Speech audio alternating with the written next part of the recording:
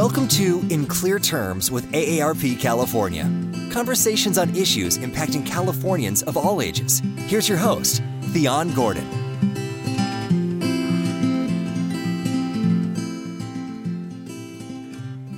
Welcome to In Clear Terms with AARP California. Join us as we dive into issues and policies that impact Californians of all ages, particularly older adults, and learn how you can connect with AARP to make our state more livable for all. I am an AARP volunteer and your host, Dr. Theon Gordon. Today we are joined by Dr. Samuel Sandoval Solis to discuss the state of water in California.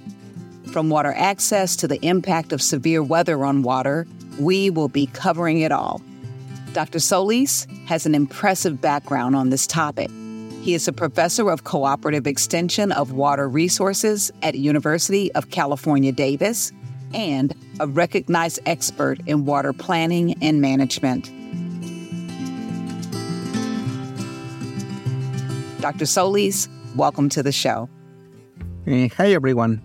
Hola a todos. It's a pleasure being here. Well, we are so happy to have you. And I want to jump in like we normally do because we have a lot of questions for you on this interesting topic. First and foremost, let's start with what is the state of water in California? We were in a drought, then it rained a lot in early 2023. Where does the state stand when it comes to water supplies as we close out the third quarter of 2023, so to speak? I want our audience to think of water in kind of different buckets or in different containers. So one is rain and snow, and on that specific bucket, we are between 120 to 182% above average. There is no normal in California, so that's good. In terms of reservoir storage, we are finishing the summer, and we are between 70 to 86% of reservoirs full. That is quite amazing considering that we are already during the growing season, so a lot of the water should have gone. Groundwater storage, that's a different question. We've been over-pumping or overdrafting. What that means is exploiting our groundwater resources for more than 100 years. So there we have a very long depth. So we need, yes, it was good in terms of how much water got into the aquifers in the ground. But yeah, we have a long deficit there. And finally, in the soil moisture, how much water we can store on those 2-3 feet of soil, it is not drowned throughout the state. So we're good in there. In terms of the drought, I think the short-term drought has finished. And when I say short-term drought, it was the previous 3 years. But we're in a process of aridification. What that means is that our weather is getting hotter and drier. So just to give you an idea, 8 out of the 12 last years were in dry conditions, less precipitation than usual. What that means is that we're entering in a period that it will be hotter and drier. Okay, so it's going to be hotter and drier. Does that mean we're not able to capture all the fresh storm water like we received in 2023? What happens to that? It seems like we should have some water in reserves. You mentioned the reservoir storage. Yeah. So we catch quite a lot of water, actually a lot of water. We put all of that water again in reservoirs, we keep some of it in the snowpack, aquifers, and so on. Now, for most of our listeners, this is a good point of conversation. About 3/4 of the state, 74%, depends on water from the Delta. What does that mean? Water from the San Joaquin and the Sacramento River, they have to flow through the Delta into the San Francisco Bay to actually capture some of that water and send it south or send it to the coast. What that means is that if we don't let water go into the ocean, we will have no water for 3/4 of Californians. We need to keep moving water out into the ocean so that water can keep seawater or salty water in the bay so we can actually export water out. Just to give you an idea, about 29 million people of the 40 million Californians depend on this. So basically, when people see that, hey, well, that water is going into the ocean, we should say like, no, and that is actually good. All of us enjoy sushi. So we need to have water going into the ocean. In terms of the environment, so the most productive areas for fishing are in this interface between sea and fresh water. That's where we see all the otters and all the sea lions and all the fishes. So that is important for the economy. And also to have good, healthy environment, it really helps us save money. We are putting a lot of effort towards restoration projects. And if we don't let water go into the ocean, then we will pay more for restoration. So I think what we should be thinking is how to keep a good balance between water that we put towards the ocean for the environment and then water that we can use. Okay, so let's explore this whole idea of water access a little bit more. How do we store our water in California? If some of it needs to go to the ocean, some of it's going other places, how do we do that? So this is a great question, Theon. This is one of those very good mythbusters. So the largest reservoir of water in the state is groundwater. It is groundwater. It is not the reservoirs. And groundwaters are by far the largest storage. Now, I want you and our audience to think about this. Think a cube of water that is half a mile per half a mile per half a mile. That's a lot of water, like a boatload of water. So we have between 800 to 1,000 cubes of that. That's amazing. That's a lot. Some of that, as I was telling you, we've been over-extracting, but that is just to give you an idea of that size. The next one is snowpack. Snowpack stores a lot of water. Out of these cubes, large cubes that I was telling you are 35. So we went from 1,000 now to 35. So the difference is huge. And of course, snowpack depends if we have, first of all, if we have snow. If precipitation falls in terms of snow, if we have a cold winter. Second one, with global warming, we are having less snowpack in the Sierras. So we need to have snowfall and cold temperatures. And that can go, as we have this year, these conditions from 40 to 50 of those cubes. Now, the third largest reservoir is moisture, soil moisture. A lot of the things where we can store water is actually in the soil. And that is something that we can affect ourselves. It is estimated that it's about the same amount as snowpack, 30 to 40 of those cubes. And finally, reservoirs that are 40 units of water, 40 of those cubes of water throughout the state. So this is at large scale, where do we store water? At a smaller scale, as our audience and all of us, we've been thinking like, well, around the city, I have some detention ponds.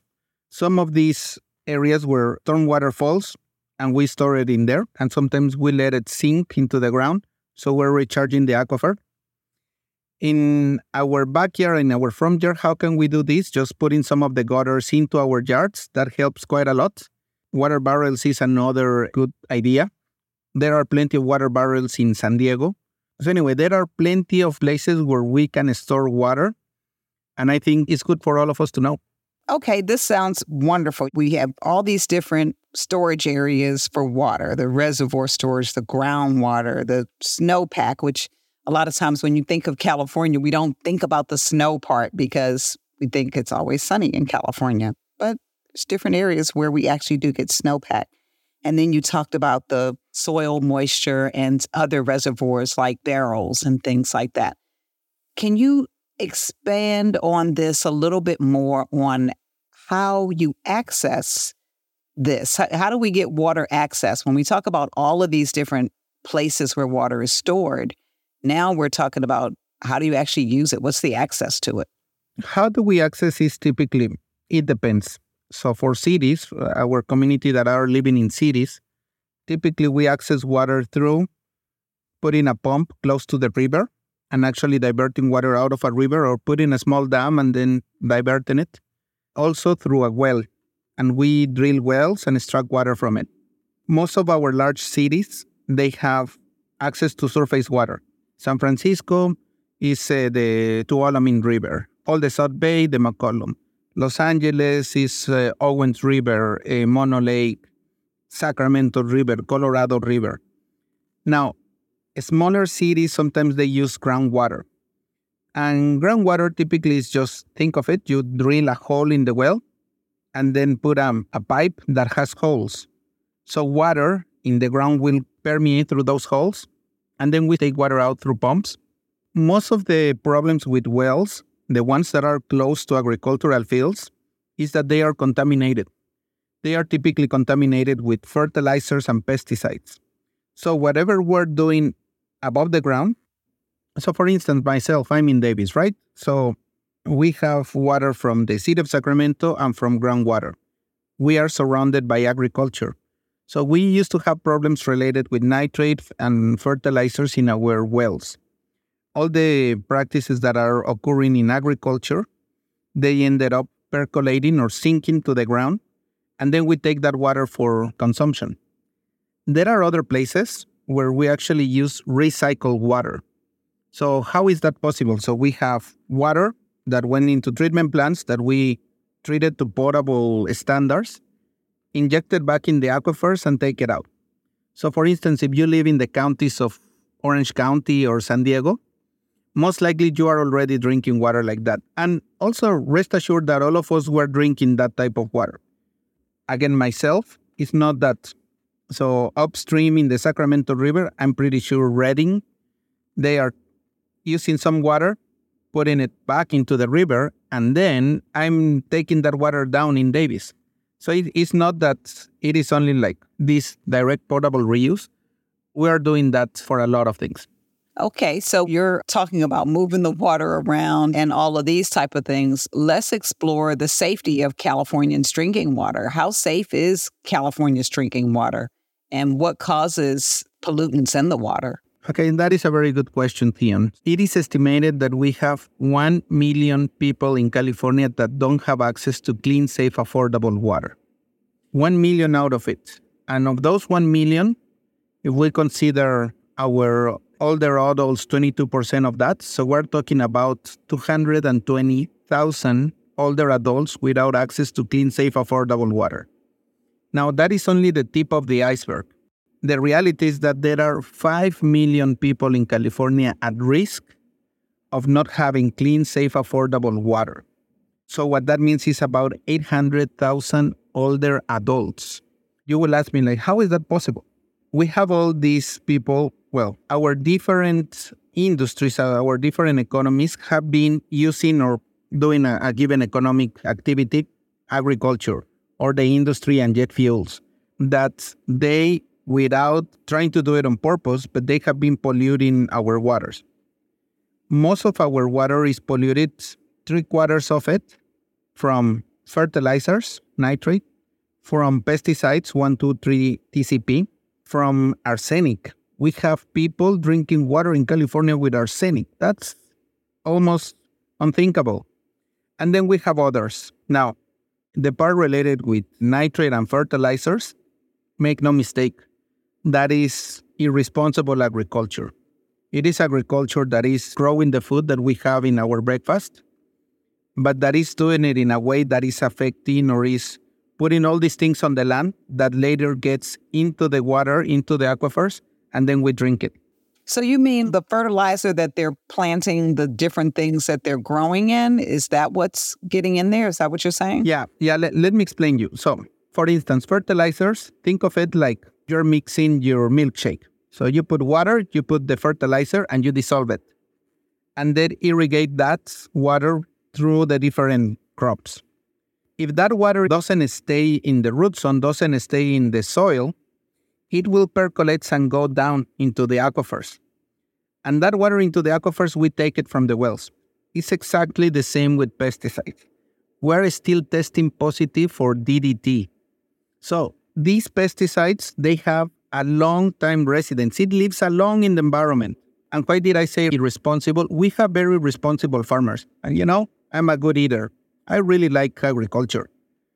But I really like one type of agriculture. The one that does not pollute, the one that protects the environment, and the one that pays good salaries, the one that protects also the people. That's what we have in California. I will leave with you some things that our audience should take a look at it. So there is a website called Safer Board, SAFER dashboard. And that one you can actually see where things are a little bit more at risk. And what does Safer Dashboard tell us?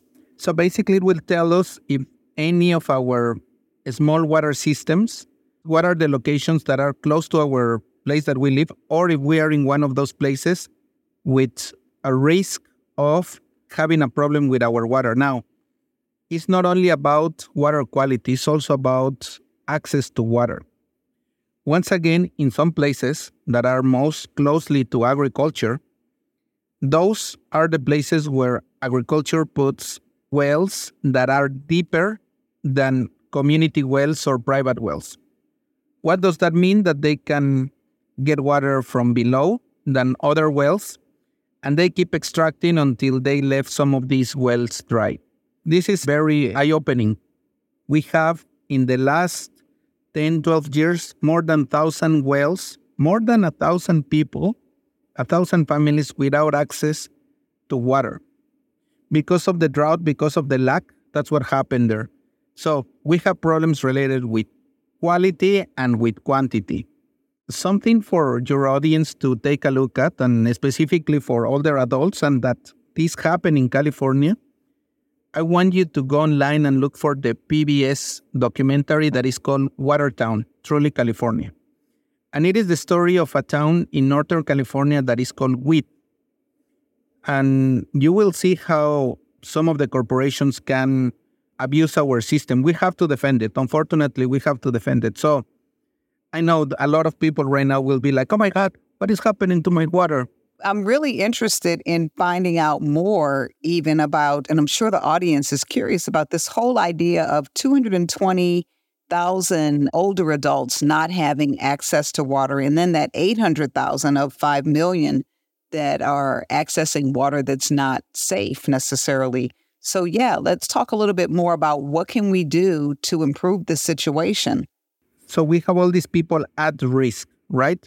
So there are things that can happen. One of the things is that you find where your water comes from. And that where your water comes from, you can go another website that is from the Community Water Center. It's called the Community Water Center Data Tools. And basically in there you put your zip code and it will tell you where the water that is going to your house is coming. And if it is at risk of either don't have enough water, so water quantity or water quality. I think the things to do is to first know where your water comes from. The second is that we need to figure out, you need to know what is the water quality that you are receiving. All water providers in California, they must test their water source twice a year, at least, and they have to put it out in the public. So you can ask for your water quality test and to see if there is any issues, and they will also put you the parameters there. The third thing that I haven't discussed is affordability. Our listeners, if you receive your monthly income, paycheck, any of those, you have to compare how is your water bill compared to your monthly income. Every month, you just look at your water bill and say, like, I'm paying like $50 or $60. Divide those $60 over your monthly income. If that is above 1.5%, that means that your water is not affordable. Something to, mention here, all these 200,000 people that we put it at risk or that they don't have clean access to water, or the 800,000 that are at risk, mostly are communities of color. So what we're talking here is Hispanics, like me. This is people that are growing our food, that are putting what you're eating in the salad, what you are putting on all those eggs there, that because they work in that, they are exposed to pesticides, fertilizers, and so on. I think the main issue here is that we have actually programs that are putting money towards developing these wastewater treatment plants and providing them safer access. The main issue is that we are treating the symptom, not the cause. The symptom, yes, you have dirty water on your tap, right? But really what is causing it is pesticides and fertilizers. So if you don't stop or if you do not reduce pesticides and fertilizers, you will never get clean water in your tap.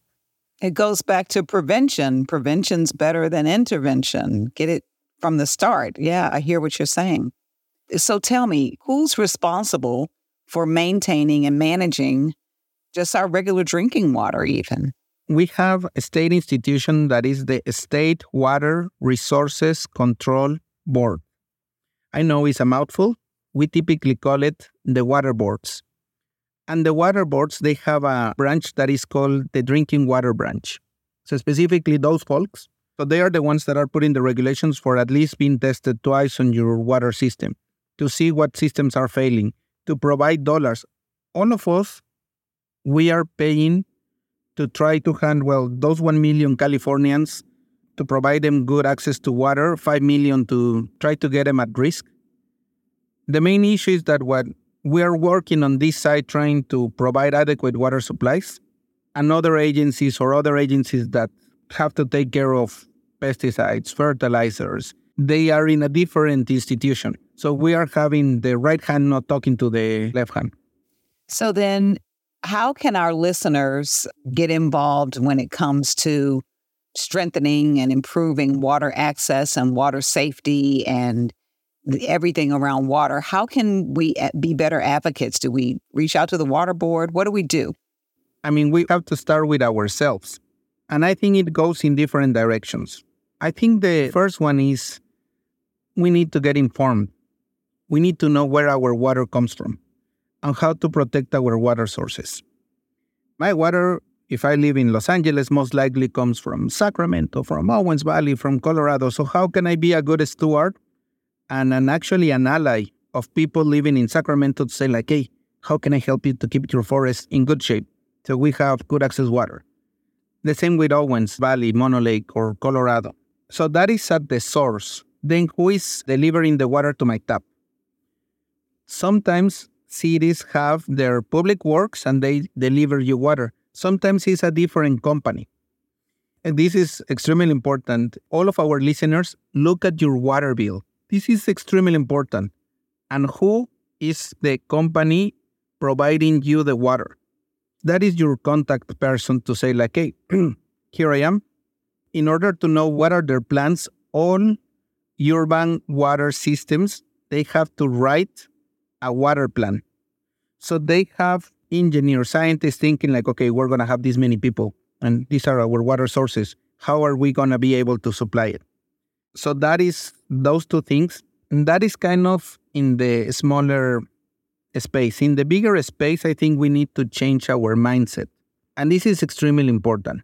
So most of our audience will be thinking like, hey, Sam, what about desalination? I mean, we're never going to run out of water. The main problem is that it is very expensive and it pollutes and it uses a lot of energy. So not everyone can pay for it, and certainly not agriculture.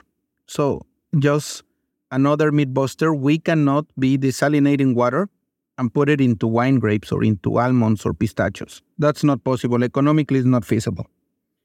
The changing the mindset is a radical idea. Why don't we live within our own means? The money that I'm receiving, the money that I'm spending. That is very good financial decision. Why don't we do that with water? Why don't we always think like, hey, let me see where I can get more water? Where we're bringing all this water, we're taking water from somewhere. And if someone will do that to us, that will be no fun. Like really, like no fun at all. So why do we just keep thinking about it? Now, be rest assured, we have water. Look around. I mean, we are seeing plants, we have a forest, we have water around. If you see something green around it, it's because it has water. We don't have that much water for all the things that we can imagine. The amount of water that we're putting in some of this irresponsible agriculture, it is no longer there. It is bigger, the size, than the amount of water that we have, and we will have to reduce that water use. The same for our front yards and backyards. If our listeners wants to reduce their water, their front yard and the backyard is the place to start. those who own a house, 50 to 60% of our water use goes into the front yard and the backyard. You want to reduce water use? Number one, use native species, look for your irrigation system, make sure that you are not watering the pavement. So those things will really help. Those are great. There were two categories there. First, for us to be advocates for water, really being allies to our water source. So we have to know where our water comes from. You mentioned the community water center and entering in your zip code for water quality and knowing where your water comes from. That's important. And then also knowing your water company and what their plans are, because each water company has a plan for water. And yes, I'm so happy that scientists and engineers and so many people who study this are working on a plan for us. And then I love the third area that you mentioned, to be an advocate, changing the mindset. And that happens so much in everything that we do. But in particular, as I age and become what they're calling an older adult, 50 plus, I'm learning that changing the mindset of so many things impacts not just our communities, but it impacts our personal health. So these water issues, I think, are a part of that and a part of why we do need to pay attention and be advocates for water and water sources to make sure that we have enough of it and to make sure that it's healthy. So, Sam, let's shift a little bit. September is National Disaster Preparedness Month, and I want to explore a little around the correlation of water and extreme weather events. First, how did the 2023 storms and the water that it brought to us impact California residents? We're in this either feast or famine, where either we have all the water in the world or we don't have any, and for a long time.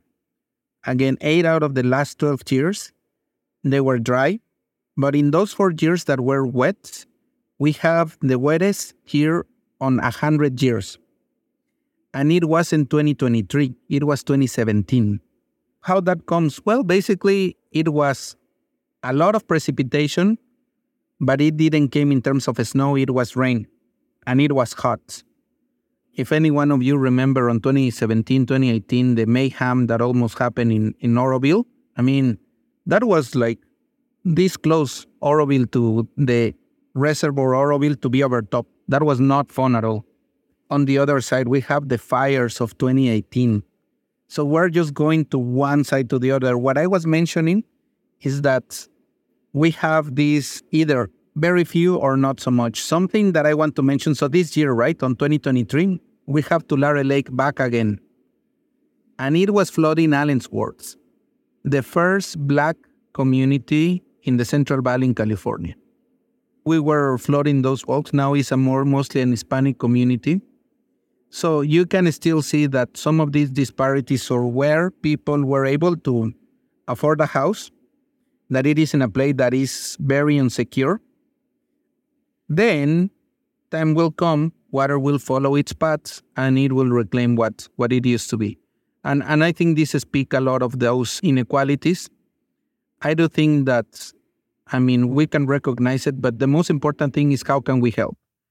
And how can we help is to be a good ally, a good water ally, in terms of putting our weight to also be an advocate for all of these communities that they have problems with water, floods and droughts. So, Sam, that's pretty amazing how we're looking at this water as this resource that we need so much and want to have it pour down as much as we can, but then it causes these floods and other natural disasters can happen with it. And then you mentioned, of course, Allensworth, the flooding there, one of the first Black communities in California, and how those disparities happen.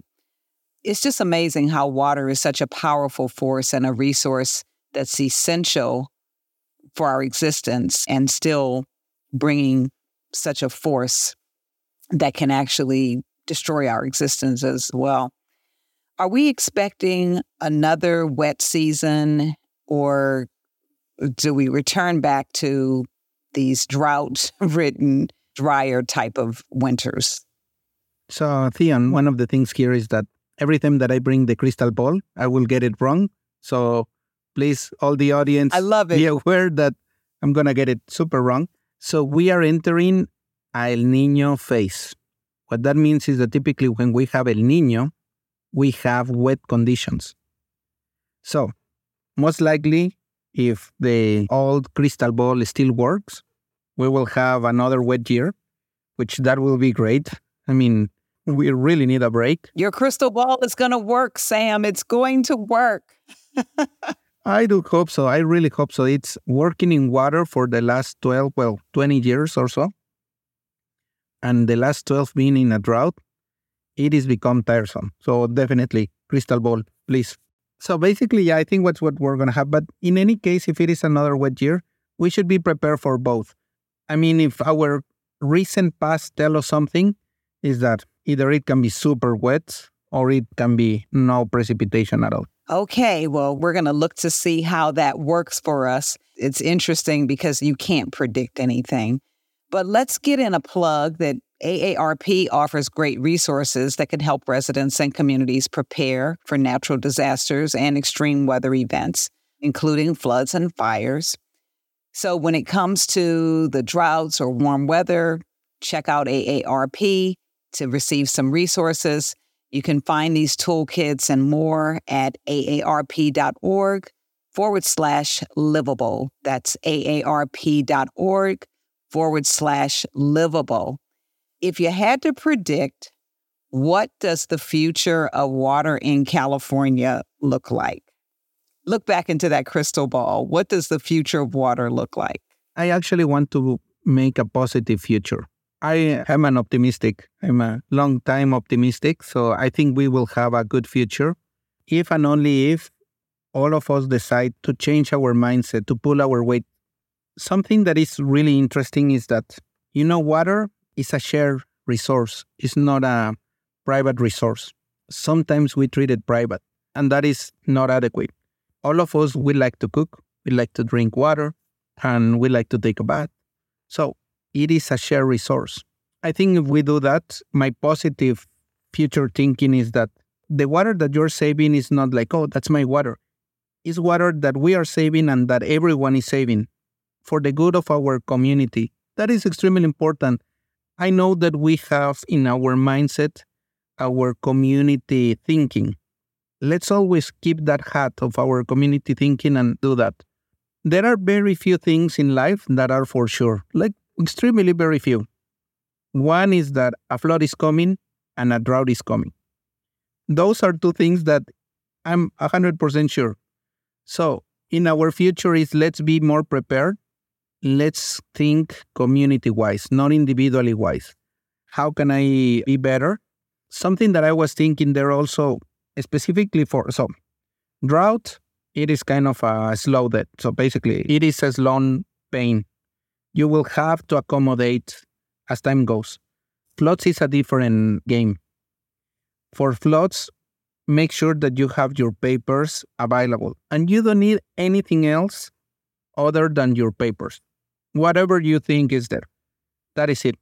Have a plan. Make sure that you can get yourself in your text phone, in yourself. The other part is communication. Many cities have cell phones, text messages that they will send you in case of an emergency. Make sure that you know or that you go into your city website and you register on that. That is very important. Number 3, make sure that either neighbors or people that live close to you have your cell phone and that you talk to them in case you need to be evacuated. And get a safe route. This is not trying to scare anyone. This is just being conscious and being prepared of if a flood happens, and I really don't want that any flood happen, but if it has to happen, what will be my action plan? Where can I take my papers? Where I can go? Who I will need to contact or who can contact me to actually go to a safe route? And that will be it. But we have to be aware.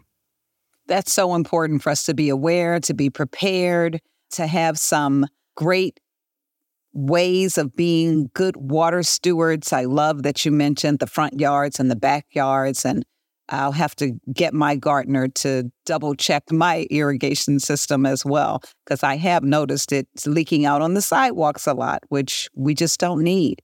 And then being prepared during a disaster is so important, very, very important.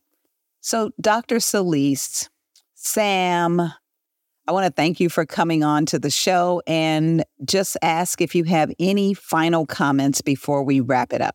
Yeah, I really want to go out with another Mythbuster. Our audience think, where do you use the most water on a daily basis? And you may think, well, when I'm taking the shower or when I'm irrigating the front yard. Actually, it is in our food. 80% of the water that is used throughout the world goes to agriculture. And it depends, so whatever we're putting in our plate, it really sends a message what producers can produce, what our farmers are producing. So, from the lowest to the highest water use. So, vegetables is the lowest, then fruits, then some of our nuts, then all the processing food. And when I say processing food, it can be cookies or all of those processed foods. Dairy will be at the top. Dairies, yogurts, cheeses, and finally, animal protein.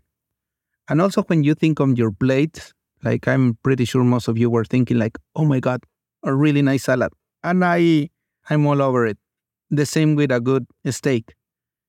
In terms of food and in terms of animal protein, if there is something that I can recommend, use either a humanly raised meat or grass-fed. That has the lowest impact on the environment, just from that point of view. I really want to come back to the point of us as a community, having this mindset of us as a community. And I really want to give you with the thinking that water is everyone's responsibility. So all of us, we can do something to improve our water. It's not farmers. It's not city managers. It is all of us. If we are thinking only like, oh, agriculture should do their thing, we're taking responsibility out of our shoulders, and that is not community thinking.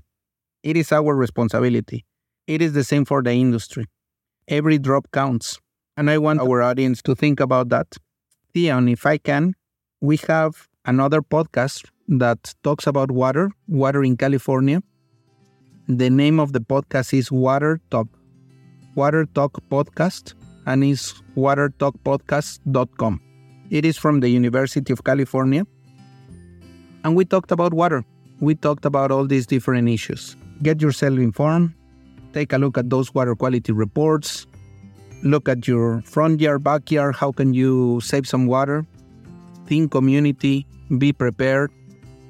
We're here for you. We are definitely here for you. And it is always a pleasure. Sam, thank you so much. Those are great, great pointers. And I guess the main thing I want to say that I'm taking away from this is every drop counts. And we have to shift our mindsets to make sure that we count those drops that we're putting out there of our water. Dr. Solis, thank you for joining us on In Clear Terms with AARP California. This was a wonderful conversation. Again, we've had the pleasure of speaking with Dr. Samuel Sandoval Solis to discuss the state of water in California. In future episodes, we look forward to hosting experts who can shed light on critical issues in our state, how AARP California is working to ensure the voice of those ages 50 plus is heard, and how you, our listeners, can learn more and act on these important decisions. Thank you for listening.